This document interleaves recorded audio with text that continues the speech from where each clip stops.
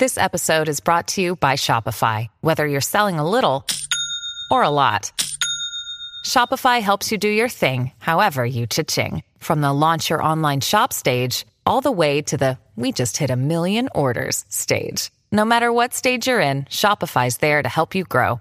Sign up for a $1 per month trial period at shopify.com/special offer, all lowercase.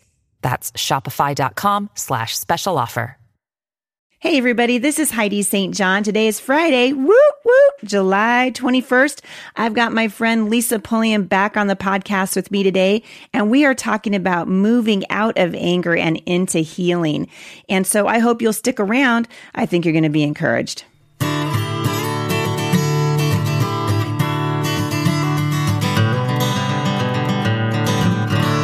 So Lisa, welcome back to the podcast. Girl, I'm so glad you're here. Thanks for having me, Heidi. I count it a real blessing. So I've been talking with you just a little bit off of every once in a while, I'm like, man, I wish I could record all the things that we talk about when we're not recording, because sometimes they're better, because things sort of come up.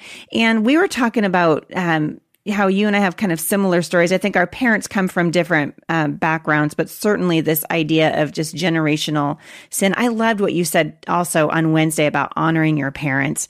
I think it's so important. The Bible actually asks us to do that, right? That we honor our parents. And I think sometimes women who come from abusive backgrounds, even men, this is certainly not limited to women, but individuals who come from an abusive background and they read this, honor your father and your mother, which is the first commandment with a promise, what that looks like when you're an adult and you're grappling with issues as hard as this, but yet still wanting to honor. And I think you did such a good job of just kind of saying where your own parents came from, because every single one of us is broken. We come in, everybody has a story, and it doesn't matter where you are. I mean, you're in Pennsylvania and I'm in Washington State. You can go downtown Portland right now, and it doesn't matter who you talk to on the train. Everybody has a story. And I think just to work in this, to always keep in front of us that God is the healer, and that he's asked us to not only forgive people who have wronged us, but to see them the way God sees them. And I really appreciate that about you and about obviously the healing that God has done in your life. It just radiates out of you and is such an encouragement. So for all the women, especially I'm especially talking to moms, but obviously I guarantee you, Lisa, there are guys listening to this, because I know that a lot of husbands, I meet them all over the country when I'm traveling, are listening to this today. And we want to give you some tools. If you're struggling with anger, it doesn't really matter where you came from. Sometimes we just struggle with anger because that's the sin deal. That's our sin deal. It doesn't necessarily mean we grew up in an abusive home. It's just, this is a thing that we struggle with. But I'm going to ask Lisa today to sort of give you guys some tools if this is what you're struggling with.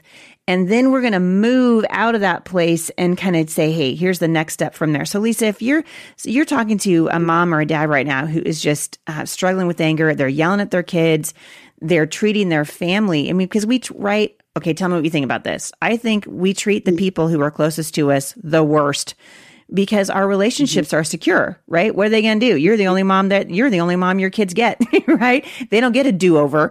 And I think sometimes we're secure with them. And so what do you say to the mom and dad who are listening right now, who are going, oh man, that's totally me. I'm struggling with anger. Yeah.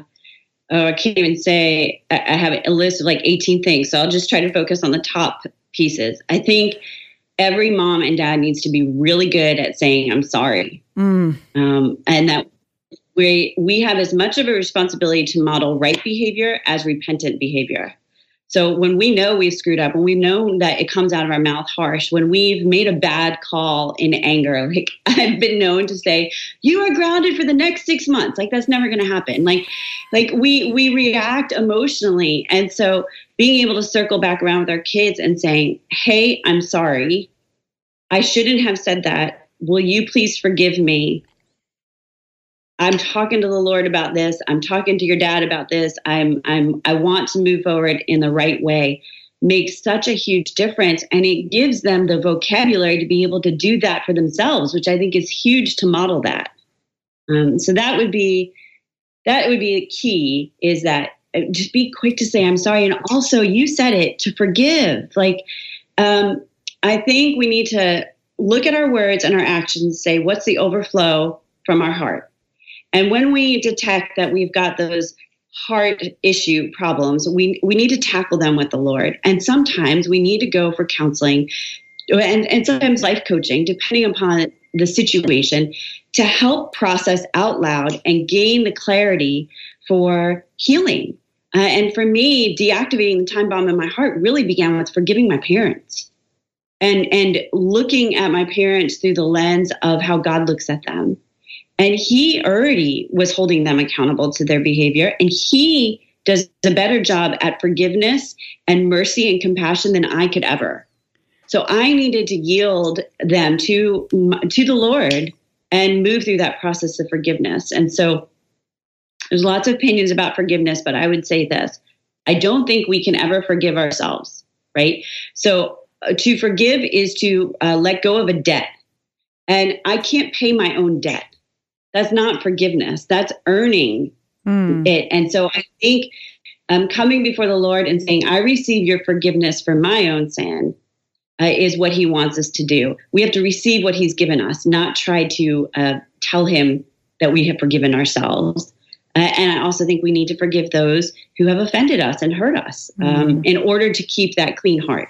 Yeah, it's so true. I was reading in preparation for becoming Mom Strong, I was reading about the snare of offense, and I actually looked it up because we live in such a politically correct, supercharged political environment right now where everyone's offended about everything. We're offended in the church. We're offended in our families. It's amazing to me. And I looked up the word offense in the Greek, and it's scandalon, and it literally is a trap where meat is hung, and it's a snare. And I think, man, it's so true. I mean, I love the wisdom from the Bible. Hello. Just this idea that being offended so easily is a snare. It's a trap. It keeps us from moving forward in our relationships with the Lord and with other people. And it doesn't even matter. Jesus didn't say, forgive them. Well, I guess that offense was pretty bad. You can just let that one sit. No, he said, forgive anyone, anything. And so we're not saying it's easy to forgive, but we're saying it's a requirement if you're going to move forward into healing. And so rather than live in this state of constantly being offended, we can go, you know what? I'm going to forgive you because I have been forgiven. And I recognize the forgiveness of Christ in my own life. But it's amazing to me, how we struggle with it. I certainly struggle with it. And it sounds like you did too. But when you start letting go of things, whoa, amazing things happen. Freedom. That's where freedom happens. So, saying I'm sorry, seeking forgiveness, getting the professional help to process what happened. I said to my dad at one point, Dad, you need to go for counseling to figure out why you did what you did so you never do it again in our present adult relationship. And I said, counseling is not a lifetime commitment. It is a tool that God can use. And my dad's not a man of faith, but it's how I expressed it. A tool that God can use to set you free to move forward in a healthy way. And my dad did that. And he went to counseling as a 60-year-old man and finally dealt with the past and was able to own it and is the most grateful, filled with gratitude, oozing appreciation person I have met in my whole life now. I mean, when I spend time with my dad, he's like, thank you so much for letting me back into your life. Thank you so much for, encouraging me to get help. And the restoration that God can accomplish, even in our family members who aren't in Christ, is amazing. But we have to set that example as believers, whether it is with our family of origin or our family present day with our kids. And so my 4 kids, the 2 older ones, remember the mom who was. And they know to the day it happened where God got a hold of my adult woman heart and began a transformation process. Wow. And my little ones don't remember the old mom so much. And the intimacy in my relationship is equal with all of them. Because there's an authenticity that exists of this is who mom was and this is who mom is still becoming. And I want moms to really hear that. Like, there's never a day that's too late to start. It's so important. And I think too, I mean, I'm loving talking to you. We could do this for hours because I think you and I have so much in common. And, I just finished Becoming Mom Strong. And the reason that I use the word becoming, because someone said to me, you should say, I am mom strong. I'm like, no, I am always in the process of becoming. We are always in the process of having our minds be transformed and be renewed every day. Every day is another opportunity for me to say, I'm sorry, to be able to suck it up and go, wow, I'm going to do that better, and allow the Lord to come in and just renew our hearts. In the last 5 minutes that we have, Lisa, what are two other things that you would say to parents who are struggling with anger and how to move into sort of the new you? And then before we leave, I want to talk about Meet the New Year because I think our listeners are going to love it. Yeah. So I'm going to just say one thing. I think that time in the Word is a non-negotiable. Like it has to happen. Preach. Every day, a chapter a day. I don't care if you don't understand what you're reading, just read it. Just read it. Let the Holy Spirit do the work of revealing to you what it means. And grab your Bible, grab a journal, grab a pencil, start underlining, highlighting, writing down your questions and asking the Lord to teach you. Because when I look back on my story, that first 10 years of my walk with the Lord, I was only in the Word for about 5 of it. And that latter 5, it wasn't making sense. I was going to Bible study at church. I think that's the other way. Go to Bible study, get in accountability, get under good teaching in a church and with other women, but don't neglect the time in the scriptures on your own. Yeah. Like you need to chew on it on your own. And so when I entered into that counseling period, I cannot tell you the way that the Lord revealed truth to me by calling upon what was already sown into my heart, my mind.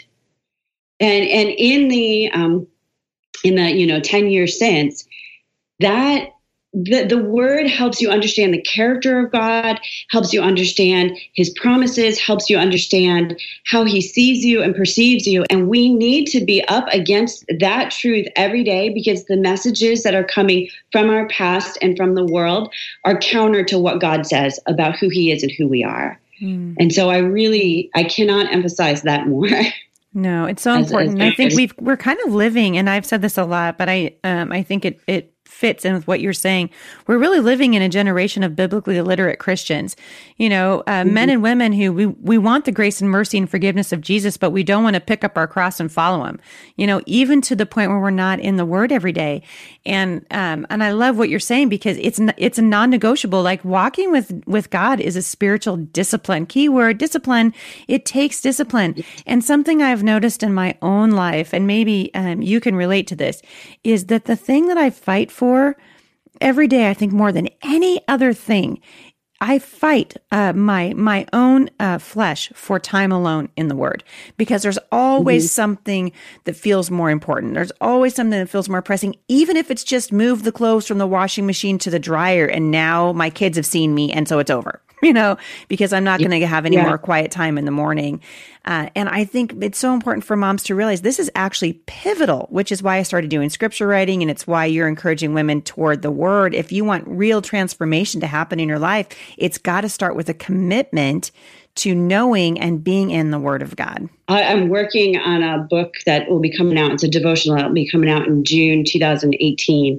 It's called Begin with Yes. And each devotional is a scripture promise and then how to unpack that and how to apply it. And so, the last 6 months, I've been writing on 90 verses. And sometimes I'm like, Lord, didn't I say this already? Because there is nothing new under the sun. And His Word teaches His Word. Yep. So once He starts to illuminate a concept before us, we're going to see it like pop off the pages of Scripture. And then it's going to start coming out of our mouths, and it's going to influence the way we parent and the way we mentor and the way we pursue our callings. And so if we don't have that as the foundational source of truth in our life, we're going to be an empty well. I really think that's the result. Yeah, it absolutely is. And I'm so encouraged by what you're saying. Okay, before I let you go today, I want to give our listeners a chance to hear a little bit about your book, Meet the New You. So it's a 21-day plan for embracing fresh attitudes and focused habits for real life change. And you've said a lot of already is being in the Word, but tell listeners really briefly, if you wouldn't mind, just what's the heartbeat behind that book? Right.